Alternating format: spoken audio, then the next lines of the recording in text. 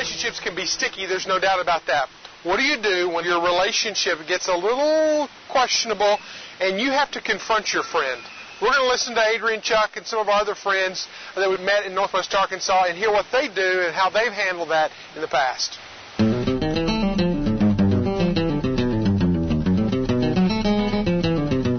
More than once. Yeah, in fact, that's really what this group was all about, was expressing not only our needs, but the needs of one another. Yeah, I have. She's got a little girl, and sometimes I don't think that she always makes the right choices with her. And being that there's other people involved besides her, I think that she should know that. Yeah, I've told her before, I think that you shouldn't be doing this with her, and I think you shouldn't have this around her or whatever. Yes, as a matter of fact, a couple of days ago. And it was a friend and somebody that I work with, and being able to tell her something hard that she didn't want to hear about herself. It's always kind of hard because you want to then look at yourself as well and go, well, I don't meet the perfect standard. How do I hold her up to it? But it's something that she needs to know. It's something that will make her better, both now and in the future. I'm usually very brutally honest. I think if you lie, it doesn't help them out in the long run. You should always be honest, because you're not helping them any by lying. It's just going to make them blind to what the truth is. Oh, I have, several times. I talked about it's either positive or non-positive.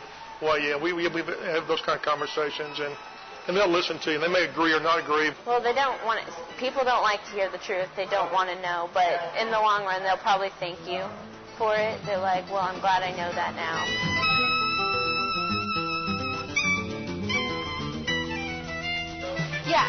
Yeah, their heart is in the right place, but sometimes you don't want to hear what they have to say. Yeah, she was actually the one who did that to me. We are there for each other. She came to me and told me, she says, the guy I was dating at the time, she's like, I really don't think he is good for you, She says, I think that you should really reconsider it. Yeah, I've used it several times, and I think it's got to be a two-way street. Almost every day I get something, but it makes me who I am. It makes me a better person. Like, if someone tells me, you need to get your stuff straight, you need to straighten yourself up, I'll listen to that. I'll think I'm fine, but if someone's coming to me with that, then that means there's probably a problem and I need to fix it. Just very recently, I was in a bad place in the way that I was handling a situation, and my son and a friend came to me, and it's the first time in probably 3 years that I'd had that happen, and it was painful because you don't want to hear things that are not good about yourself. Well, yeah, I can take criticism. Yeah.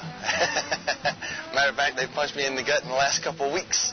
Yeah, I mean, that's again, that goes to the whole loyalty thing, and it goes to the whole being real. Like, I don't want somebody that that's just going to tell me what I want to hear.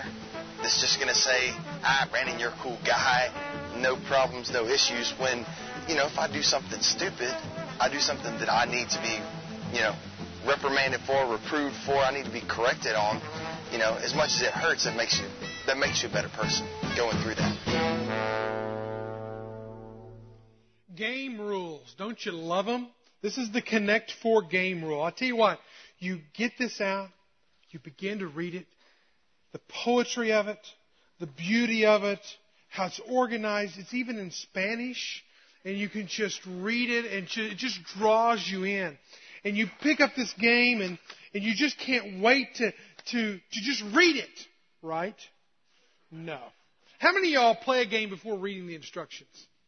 All right, you try to figure it out. You'd love to have somebody in the group that already knows how to play it so you don't have to. But you know what? One thing I've noticed, every one of these games, and I just went through an inventory, and our family likes playing games, is they all have rules. Every single one of them. This one's tattooed, on the cover. I mean, you can't, if you lose the box, you lose the game, you lose it all. You gotta have the rules. But man, we don't tear this thing open and say, now where are the rules? Where are the rules? You don't do that. I mean, you go to the game, first of all. I thought about other games that we have here.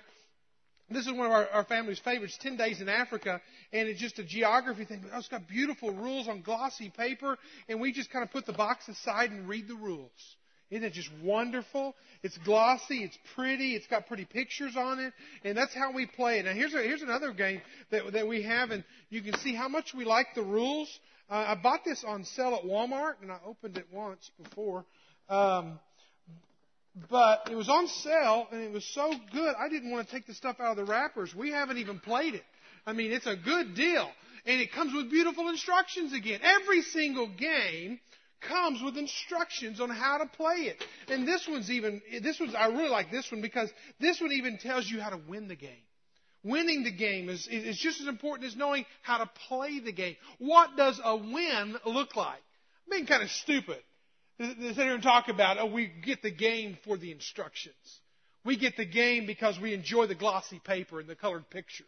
You don't get the game for the instructions. In fact, probably you don't read the instructions or you lose the instructions and you remember the game from the time you were at your friend's house and you played it. And everybody laughed and everybody had a good time. You get the game and you play the game not because it has glossy colored instructions, but because it has fun involved in it. And it's wrapped up in fun and you laughed till you cried. But you know what? One of the things I have learned is that you can't play these games in some kind of relativistic kind of way. That I'm going to play 10 Days in Africa, but I'm going to make up my own rules. I'm going to do it my own way. And you can't be a pluralist either and take the rules of Trivial Pursuit and play 10 Days in Africa with these rules. They don't go together. All right? It's not that you make up your own rules, and it's not that you get to, in the games, switch and match and find the rules that you like. These rules were given to us in these games for one reason. Because this game was made to be played this way, and when you play the game by the rules of that game, you will have optimum enjoyment. In fact, have you ever played a game and you get into the heat of the game, and then it comes to a controversial issue in that game, and then you end up fighting over that game? And you've lost the rules and you don't know who's right or wrong. Well, I played it this way at this person's house. Well, I played it this way. If you've done that, raise your hand. All right, have you ever played Catchphrase?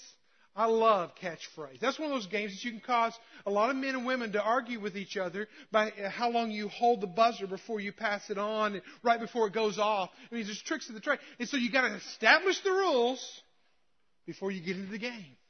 And if you don't get the rules right, if you don't know the rules, if there aren't any rules, then you have anarchy. Then if you don't have the rules and you don't know the rules, then you never know if you really win. Games come with rules. You can't get away from it. In fact, we're playing a game right now. We're playing a game that I want to call time. See, God of all the universe stepped out somewhere in His infinite wisdom and decided, though He has always been and will always be, and that just really blows my mind because nothing in our world is always and forever and without end and without beginning, but our God is without end and without beginning, and somehow He decided to create this game called time. And He created it in the space of eternity. And He said, okay, I'm going to put a bookend here, and I'm going to put a bookend here, and I'm going to call this time. I'm going to create this thing, and I'm going to create it and call it a universe. That's the game board. The game board is the universe. The game pieces, we're going to call them people. All right? And we're going to put these game pieces out there, but I'm not going to shuffle them around like a checkers on the checkerboard. I'm going to give them a will. I'm going to give them a volition. I'm going to give them emotions. I'm going to give them an awareness. I'm going to give them these things. And then I'm going to watch these pieces of my puzzle, of my game, operate in this place called time. And then all of a sudden at the end, I'm going to call it quits. And I'm going to put the game up. I'm going to put the game board up. But I'm going to keep the game pieces because I love them a whole lot. And he's going to keep the game pieces, and he's going to remember the game pieces. The thing is that even in this game called time, called life, there are rules. You operate inside of these rules. If you don't operate inside the rules, everything kind of falls apart. I mean, think about it. There's natural laws. There's natural rules out there you can't get away from. What is this called? What goes up must come down. Gravity. There's a law of thermodynamics. I can't explain it to you. I couldn't pass a test on it today if you put it in front of me. But I do know that there's a lot of laws out there that I've picked up in life that I have figured that there are cause and effects. There are laws out there that I need to pay attention to. Otherwise, I will get hurt. If I go up to a red hot burner and I stick my hand on that burner, I will learn that there is a natural law going on there that is not comfortable. Now, if I operate inside of the rules and the laws of the natural world, then my life will be lived to the optimum. If I decide to take my speeding car and run it into something, I will learn that there are physical laws, natural laws that go into play that says your body can't survive that. Natural laws make up our world. There are also supernatural laws.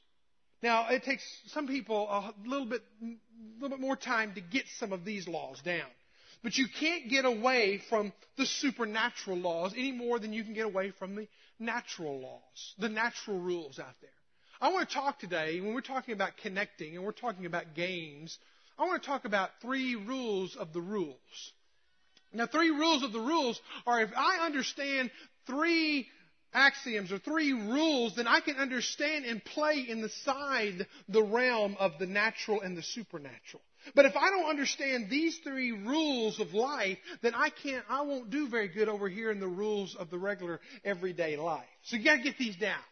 Now we're in the midst of this study through looking at the life of David. David was a great guy. He's kind of our lab rat. We're looking at him because he lived life in an optimum kind of way. He made some mistakes. He learned about some of these rules, and we'll talk about them. But as you think about David and his life, he is kind of the person who went from a shepherd boy to a king. Now, how do you go from being a shepherd boy to a king? He is obviously living an optimum life if he goes from being a shepherd boy to all the way up to being a king. And I want to know about what was it about that. And I think there's several things that made up David's success in life. One of those is that he had the right heart. There's no doubt about that. His heart was bent toward God. There's no mistaking that. He had a heart that was in tune with God. In fact, he says in Scriptures that he was a man after God's own heart. And also it says when Samuel went looking for the next king, he looked at older kids, he looked at his older brothers, he looked at Jesse's boys, and he thought he had seen them all, and then he realized that not all of them were there. And he says, "Where's David?" Or "Bring David to me so I can meet David." And when he saw David, his spirit inside of Samuel said, "That's the man." Because, see, God taught Samuel a lesson on the road of life there, that it's not just looking at the outward appearance. It's not how old are you, where you stand in life, and what pecking order you are, and how educated you are. God, listen to this, you got to get this one down. God is looking at your heart. As much as more than He's looking at your appearance, more than He's looking at your abilities, He is looking at your heart. And if you're going to be one of these, if I can use the analogy, the puzzle pieces that God favors, that God uses, that God goes from being a shepherd boy to being a king, then you better make sure your heart is bent towards God. Because 1 Samuel 16:7 says, "For a man looks at the outward appearance, but the Lord looks at the heart." So there's no doubt that part of David's success, if you want to call it that, in life was that his heart was bent toward God. But there's another thing. His relationships played into it too. His relationships helped sustain him through life. Now, we talked last week. If you missed last week, you'll have to catch up with us online or something like that. But there's 4 key relationships that I want to say that helped make David. These 4 relationships are 4 relationships that every one of us still today need in our life. Last week we talked about companionship. David had a companion in Jonathan. Jonathan was that companion in David's life that got him through some of the toughest, life-threatening moments in his life. And I can't go retell that story, so just have to catch up with us on it. But Jonathan was his companion. Jonathan was his friend. Jonathan was his soulmate that enabled him to go further in life. But there's another friend I want to introduce you to today. His second friend is that friend that we all need. We all need a companion, but we all need also accountability. His second friend is named Nathan. Now, Nathan is a beautiful name, and actually the name means gift. And there's no doubt when you look at David and Jonathan's relationship that Nathan and David's relationship, there's no doubt in my mind that Nathan was a gift from God. Because, see, David had slipped into this kind of mode in his life where he was the king. See, when you're the king, you make up the rules, don't you? When you're the king, you get to decide which pawn moves where and which checker piece moves where. You get to decide the rules when you're the king. But then you got to realize, and David realized it on this time, that you might be the king of your own little domain. You might be the king of your house. You might be the king of your team at work. You might even be the king of the entire company. You might be the king of your sports team.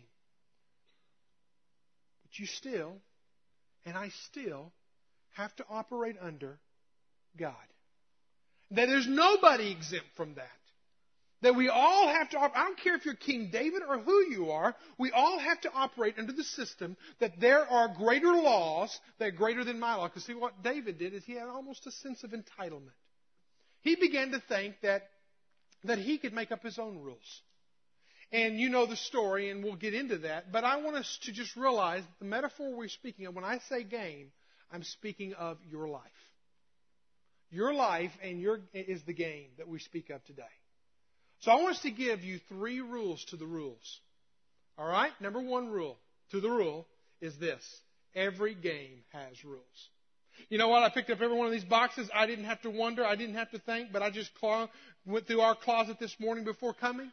And you know what? It didn't take me 2 seconds in each game to find the rules. Every single one of those games had rules. Now, we may not like the rules. We may want to rewrite the rules. But for optimum enjoyment, for optimum success, to go from being a shepherd boy to being a king of a country, to be able to do that, I must operate within the rules of life. And I got to understand that. I may not like it. Everything has rules. Many of y'all work for a company who has a code of ethics. If you do, raise your hand. Code of ethics. You probably had to read it and sign it and said that you had read it and you understand it and you will abide by it. You know what? Your kids went to school the first day, and I would dare say, I'm just betting on this one, your kids went to school the first day a couple of weeks ago, and they came home with a truckload of papers. All right? They read all the rights and the rules and the consequences and everything. They killed so many trees to get you that paper home. All right? And you were then, after they had all the rights and the rules read to them, what did you do? You had to read them, and you had to sign them to make sure you knew what the rules that your son and daughter were going to have to obey at school. We live in rules. We work in rules. You get on the highway. You operate in limits and lines called rules that we have to live by. It's interesting that even missionaries, you'd think missionaries, they're the godliest of the godly. You know, they don't have rules. Well, this is what we call the MOP, the Missionary Overseas Personnel, something like that. And this was our personnel manual that we had to live by when we were missionaries. Now, it's really funny, and it's actually entertaining to read this, because you go through and you read these, and they give you a new page or new 2-3 pages every quarter or so, and there will be a new rule in there.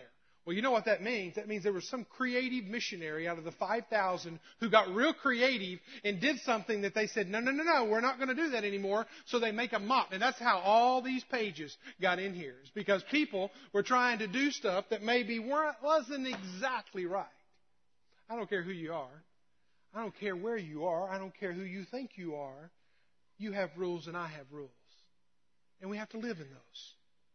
Rules, though, do not limit us as much as they make life fun. When I operate in the rules of life, when I'm driving down the road, you know what? I enjoy driving when everybody around me is operating in the rules. I enjoy going to work when everybody shows up at work, when you're supposed to show up at work, gives an honest day work, and everybody's doing it and they're operating by the code of ethics. Life is a lot more fun when we operate in the rules. You know why? Because the same rules that make optimum pleasure in a board game are the same rules that make an optimum pleasure in life. When I operate in the rules of life, which is this book that I hold in my hand right here, and I operate in these rules, and I know it's an intimidating, many books and many different writings, but you know what? The great thing about this one, this is told in many stories. And you can read this book and get the rules of life and figure out how I'm supposed to live. Well, you know the story of David. He was the king. He didn't have to operate, he thought, by the rules. And so, most of the time, the kings would go out in springtime and go out to war. If there was a war going on, they would go out with their soldiers and train. They would go out with their soldiers and fight. They would go out to the battles. And there's an Ammonite battle that's going on at this time in history, and everybody's out at war except for David. Now, David called this a derelict of his own duties as a king. I don't know what you want to call it. There was a cultural rule that he didn't obey. Now, the cultural rule wasn't the sin. It wasn't that he didn't go to battle and that made it a sin. Who knows? Maybe he had a cold that day or whatever. But he didn't go to war. But what he did do was he found himself in a situation that he could have got himself out of. Let's read the story. Here it'll be on the screen. It's 2 Samuel chapter 11, verses 1 and 2. It says, "Then it happened in the spring at the time when the kings go out to battle, that David sent Joab. But David stayed at Jerusalem." That was not the sin. That was a cultural faux pas, but that was not the problem. Now here's where it goes wrong. Now when evening came, David arose. Now it's interesting, when you're the king, you get to lay in bed all day, I guess.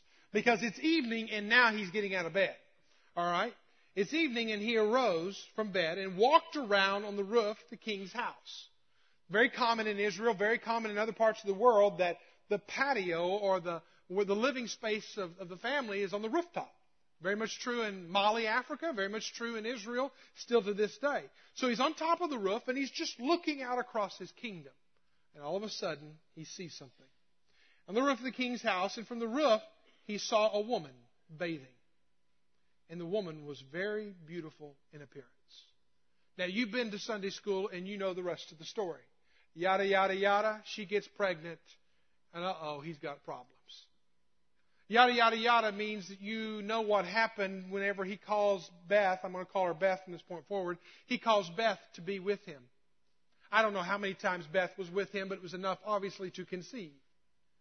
And so as he's with Beth and Beth's with him and they're together in their rendezvous state, now he's in a situation where Uriah is at battle. His warrior is at battle, who is Beth's husband. Now what am I going to do? It's no way that we can say that this is Uriah's child, because Uriah's not here. Uriah's where David should have been in the first place, but okay, we'll leave it there. What am I going to do? Well, I don't have time to tell you that whole story in itself, but I'll just tell you the end of it. What he does is he puts Uriah on the front line and pulls back the troops. Real conniving, real slippery, real underhanded, and makes sure Uriah gets whacked. Okay, what would have happened had David confessed? Instead, he concealed.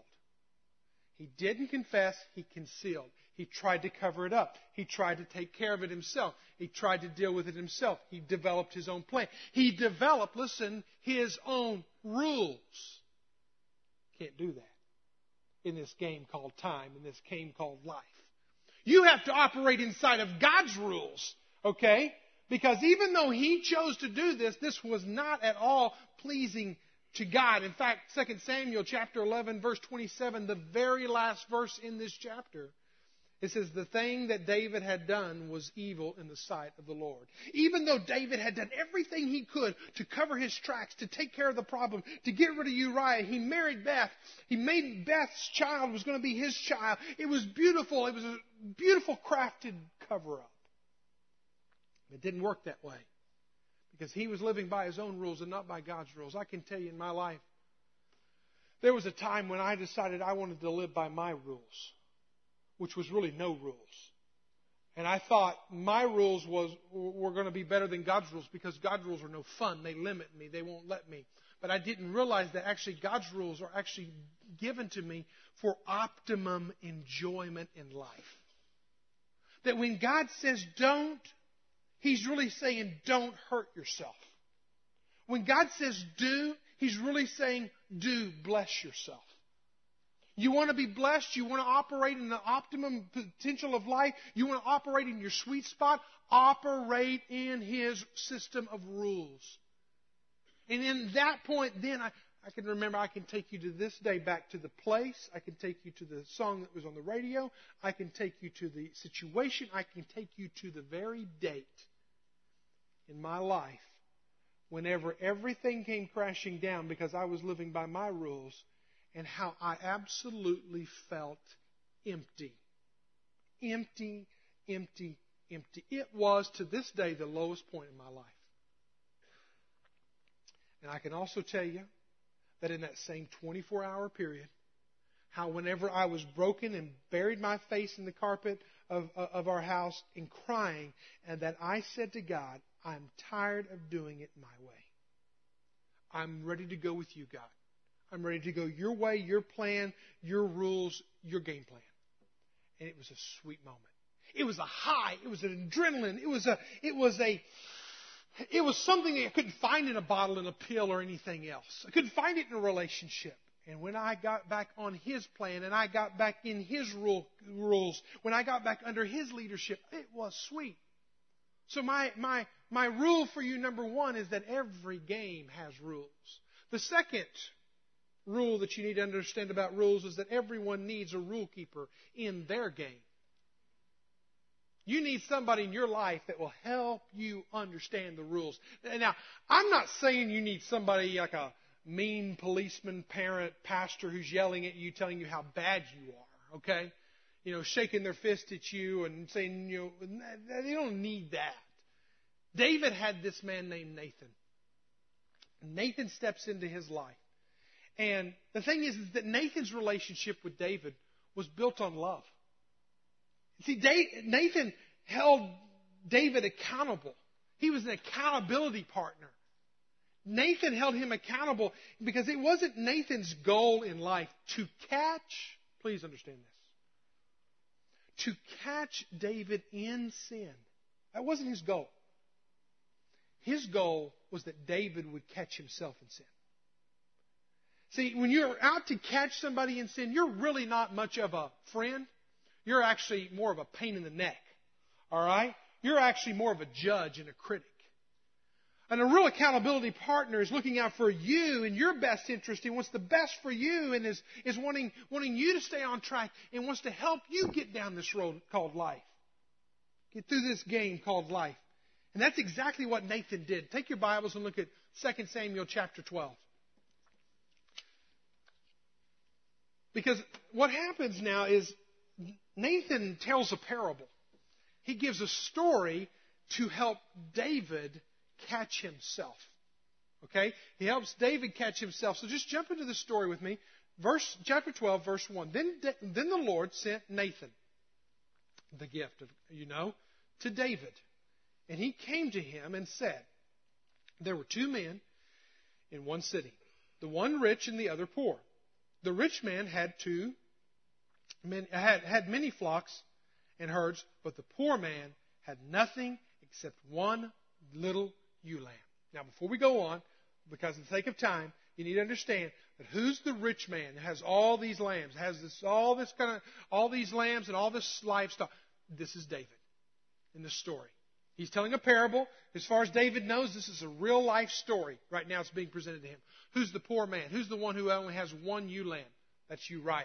Okay? Let's keep going. But the poor man had nothing except one little lamb, which he bought and nourished and grew up together with him and his children, and it would eat of his bread and drink of his cup and lie in his bosom, and he was like a pet. The other guy had so many out there, it was livestock, it was wealth, it was money to him. This guy loved this little ewe lamb. Now, a traveler came to the rich man, and he was unwilling to take from his own flock or his own herd to prepare for the wayfarer who had come to him. Rather, he took the poor man's ewe lamb and prepared it for the man who had come to him. Now look at David's response. It's beautiful. David's anger burned greatly against the man.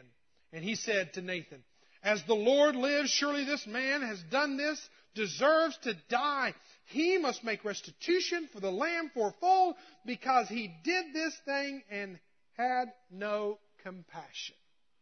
David pronounced the verdict. This man's going to pay. Look at the next statement. In 4 simple 3-letter words, this is what Nathan said. Nathan said to David, "You are the man. You are the man." See, David had been to Sabbath school, and he had learned, because David was a religious man. David was a moral man. David was an ethical man. You even see him trying to impose ethical laws, moral laws on this guy who's supposedly stealing from people, and this is just not right. David was a just man. But there was one little area of David's life that was going unchecked. He was right over here. I'm sure he continued to give to the temple fund. I'm sure he continued to serve in every way he could in the tabernacle. I'm sure he continued to do all of that. But there was one area of his life that he had not confessed, but he had concealed it. He didn't expose it, he concealed it. And when he did that, Nathan held him accountable. See, he had forgot the verse in Sabbath school in Numbers chapter 32, verse 23, where it says, "You can be sure that your sin will track you down." It will track you down. I don't care if you're the king or who you are. It will track you down. And see what happened on that day, and you just imagine. Because David doesn't say anything for a while. He just listens. And Nathan just continues to talk. And continues to talk. And it was some verses later that David said, "I've sinned." See, because at that point, David couldn't hide it any longer. And now, don't you know, please get in his skin for just a moment. Don't you know this was eating him alive? Don't you know that this was an ego punch in the gut? Don't you know his pride was now compromised? Don't you know that his cover had been uncovered? Don't you know he couldn't hide it any longer? And his ego and his pride was on the line. A good friend, one that you connect with. Everybody needs a companion. Everyone needs accountability. When you have an accountability partner, a rule keeper in your life, guess what? They're going to hurt you at times. But they're going to hurt you to make you better. Here's a verse for you. Proverbs 27, verse 6. The slap of a friend can be trusted to help you. The slap of a friend can be trusted to help you. Literally translated in the Hebrew, trustworthy are the bruises caused by the wounding of one who loves you. You know what? When you have somebody like a Nathan in your life, somebody who will hold you accountable, you know what? They're not going to be a yes man in your life. They're going to be one who's going to ask you the tough questions. They're going to be the one who's going to come before you, and they're going to try to, they're going to point out some things to you, and you're not going to like it. And it may hurt your ego and your pride. But there's several rules, because, this whole idea of accountability is really hard for a lot of us to get our arms around. It's hard for me. But let me give you a couple of, guidelines on accountability. Jot them down. Number one, accountability works best, and these are best practices, works best when it's based in redemptive love.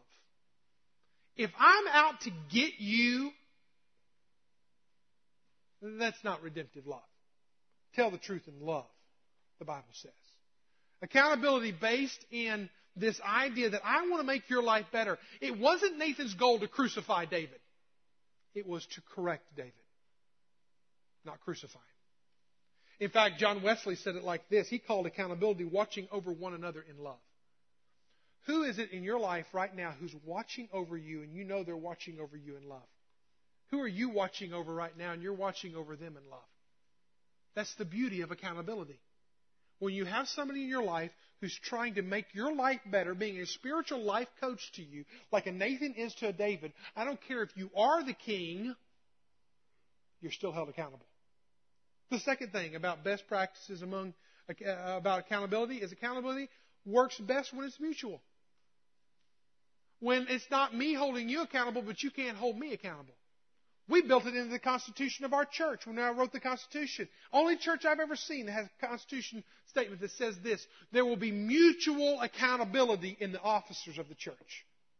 Between the deacons and the pastor, there is mutual accountability. They're accountable to me and I'm accountable to them. There's mutual accountability. That's a healthy environment when you have that. Do you realize even Nathan needed a Nathan? Nathan wasn't perfect. Jot this passage down, read it in your own time, 1 Chronicles 17, 2-4. Whenever Nathan was held accountable by God, and God had to correct Nathan. I don't care who you are, you need somebody in your life who will point their skinny little finger at you in love and help get you on the right track. But that you can do it the same back to them. No one's exempt.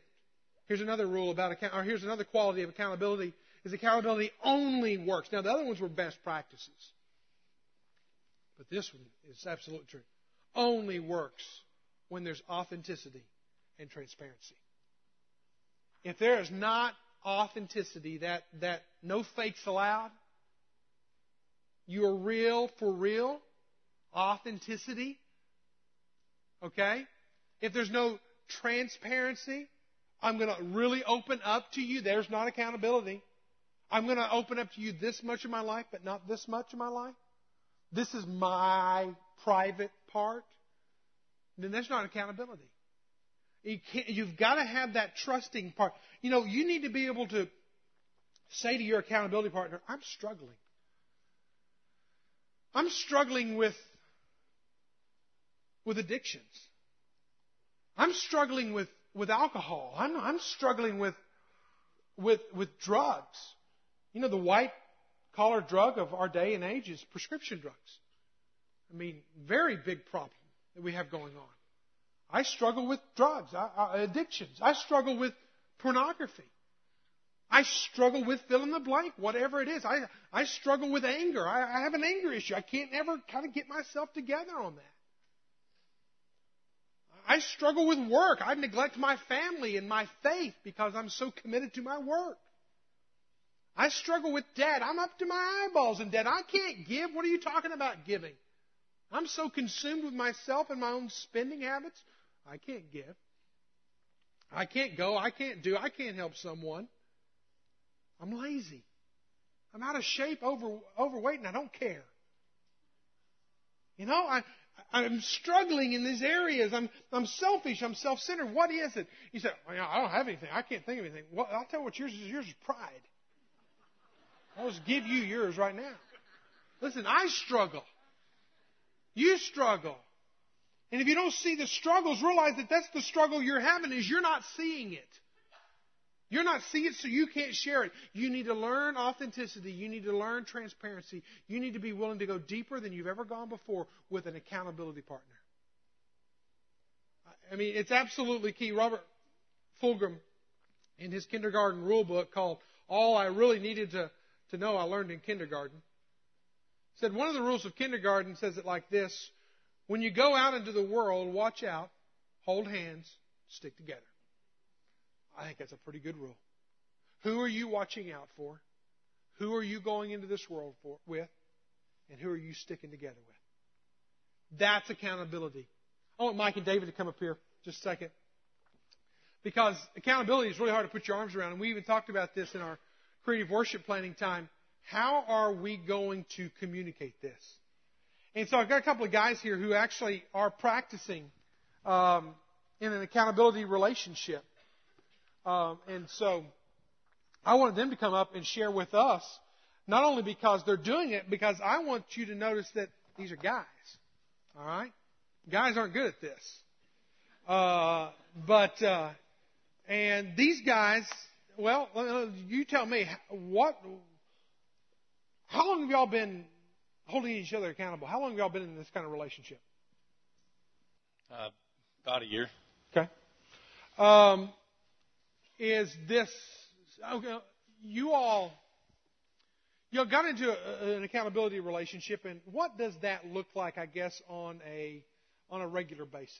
What is accountability? Because, I mean, this is, again, I think for some people, a new concept. So what does accountability look like for y'all? Like the nuts and bolts of how Yeah, I guess, yeah. We talk every Tuesday morning at 6:30, and we talk pretty much as long as it takes. I mean, sometimes it goes longer, but we talk about the things that we struggle with. We talk about the things that we were accountable for the week before, maybe, or even are supposed to be accountable for a long time. So we discuss a lot of things that are mostly guy things. Mostly, we talk about work. We talk about getting in the Word. We talk about our relationships with our wives, and we talk every Tuesday, and then we try to get together also some. Now both of y'all are busy guys. You work for Walmart, and you supply to Walmart, and so you don't hobby together. I mean, you're a biker and you're a tennis player or racquetball, and so it's not like this was just you all are in the same team together or whatever. How did your relationship come together? Where did it begin? Well, we formed a relationship. Susan and I lead a Body Life group at our house, and we got to know Dave and Melody really through that. We met them a time or two before that. Oh, I got to interrupt you. Where did you form this relationship? He's doing some selling here. Body Life. Say it one more time. Where did you all form this relationship? Body Life. All right, Body Life. Okay, keep going. I didn't mean to interrupt you. Actually, I did, but go ahead. So anyway, we just got to be comfortable with each other and comfortable with each other's values or where we felt like our values should be. And eventually, Dave approached me about becoming accountability partners. Okay, how long you've had accountability partners for some time, right? Yeah, I had an accountability partner for 15 years, and we talked every Sunday morning at 6. Okay. So I'm thankful that we meet at 6:30. So we talked, and then we eventually actually got a third guy to meet because we thought the bond, that Scripture talks about the cord being stronger with three, and so that actually helped out. But when I moved up here, it was very difficult.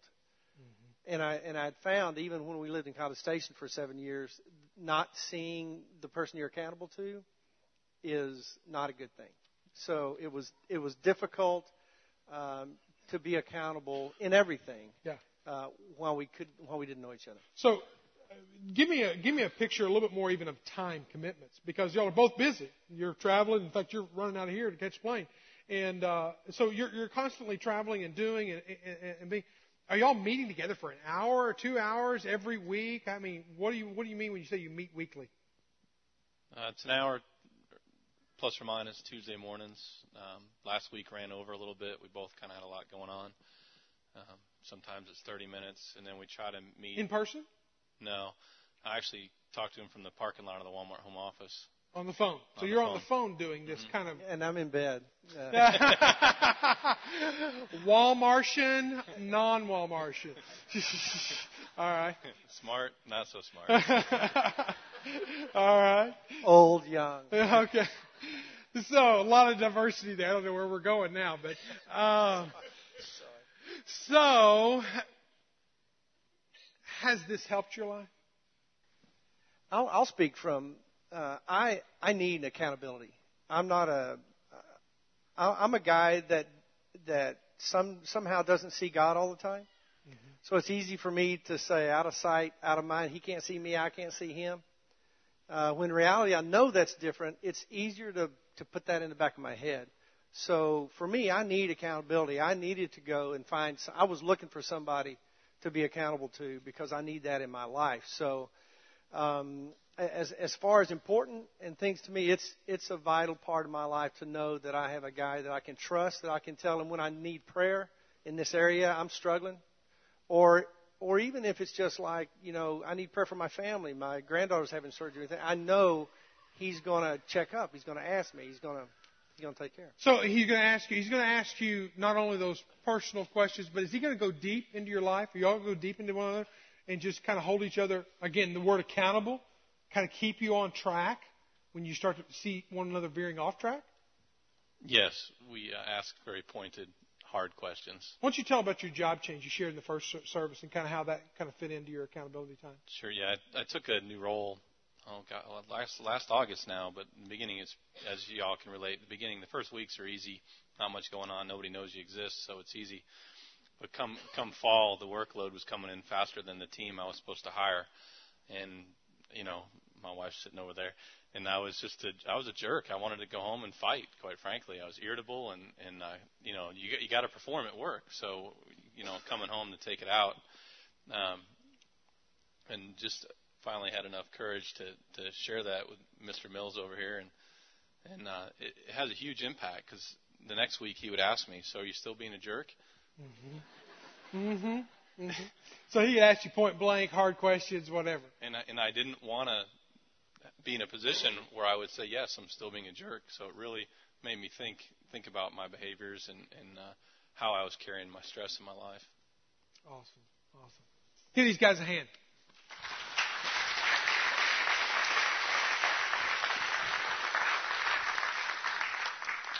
I appreciate them doing that because, again, I don't see many men doing this. I don't see this something that men gravitate towards. But it literally, to just give you David's perspective again, David was on a path for a train wreck in his own life. Because even though he was the king, and could make the rules and the laws and be the law enforcer, even though that he was still dying on the inside. It saved his life because he had somebody who loved him, stepped into his life and said, "This isn't right, and I see it, and you know it, and we're going to have to get back on the right track." David was being eaten alive. In fact, here's just a couple of verses to close on. Psalm 32, 3 and 4 says it like this: "When I kept silent about my sin," now this is David writing, "when I kept silent about my sin, my body wasted away through my groanings all day long. For day and night your hand was heavy upon me. My vitality has drained me away as the fever heat of summer." I mean, literally inside of him, he was wasting away. There's a Swiss doctor who has written a book called Guilt and Grace, Paul Tournier. And he's a writer, he's a physician, he's a psychiatrist, and he says this. He said there are two kinds of guilt out there. There's false guilt and true guilt. False guilt is the guilt that you heap on yourself when you feel like, okay, what I'm doing is not right. I'm not living up to my parents' expectations. I'm not this, I'm not that. And you just kind of heap guilt on you. That's false guilt. Get past that. Or when somebody else tries to heap guilt on you, get past that. He said there's true guilt, though, is whenever you know what you did was not right. And you need to get it right. That's true guilt. And David went through that. In Psalm 51, it even talks about how, in Psalm 51, how he goes through this period of confession. And this is what he says in several verses. He says, "Wash me thoroughly from my iniquity. Create in me a clean heart, O God. Restore unto me the joy of my salvation." He was trying to get things right again. And the rule here is that basically everyone who plays, this is the final rule. Everyone must play by the rules if they want to win. And see, David had not been playing by the rules. One last verse is in Psalm 32, verse 1. It says, "Oh, what joy for those whose disobedience is forgiven, whose sin is put out of sight. Yes, what joy for those whose record the Lord has cleared the guilt and whose lives are lived in complete honesty." See, David was made right. He got right, and he was able to win in life because he had somebody who loved him, and they were in a relationship together enough that he would hold him accountable. I want to close by reading one quote by Chuck Swindoll, one of my favorite writers. He says it like this: "Nobody is a whole team. We need each other. We need someone. Someone needs you. Isolated islands we're not. To make this thing called life work, we got to lean and support and relate and respond and give and take and confess and forgive and reach out and embrace and rely. Since none of us is a whole, independent, self-sufficient, super capable, all-powerful hotshots, let's quit acting like we are. Life's lonely enough without our playing that silly role. The game is over. Let's link up. I'd change one phrase in that. The game is on. Let's link up. We need to get into the game with somebody else. And we need to be in this game with somebody else. And we need to love and accept them and hold them accountable. And they need to love and accept us and hold us accountable. We'll be better. Your family will be better. Your life, your career, your eternity will be better. Would you pray with me?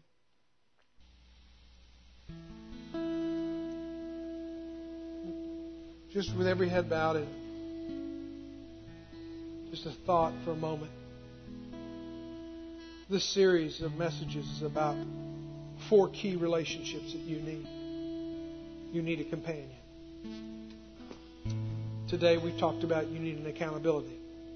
Somebody who will lovingly point their skinny little finger in your face and help you get on the right track again. This doesn't happen without the right environment, the right place, the right everything. We've talked about body life groups, and we're kind of emphasizing it for this month. And letting you kind of start with some new groups and kind of develop these relationships. I just hope in your heart you're willing to be that vulnerable, that transparent, that authentic. You need it. Take this as a word of affirmation. You need it. And other people need you. Father, you are awesome. You are God. Your life flows from you. This game comes from you. We're not just simple pawns that get moved around on some checkerboard. But Lord, we can willfully choose you today and choose your rules, or we can make up our own and live with the consequences. Lord, we can live in a relationship with you and others and it be a sweet life, a life that takes us from shepherding to kings if we go with you. Lord, draw us close to you as we worship you.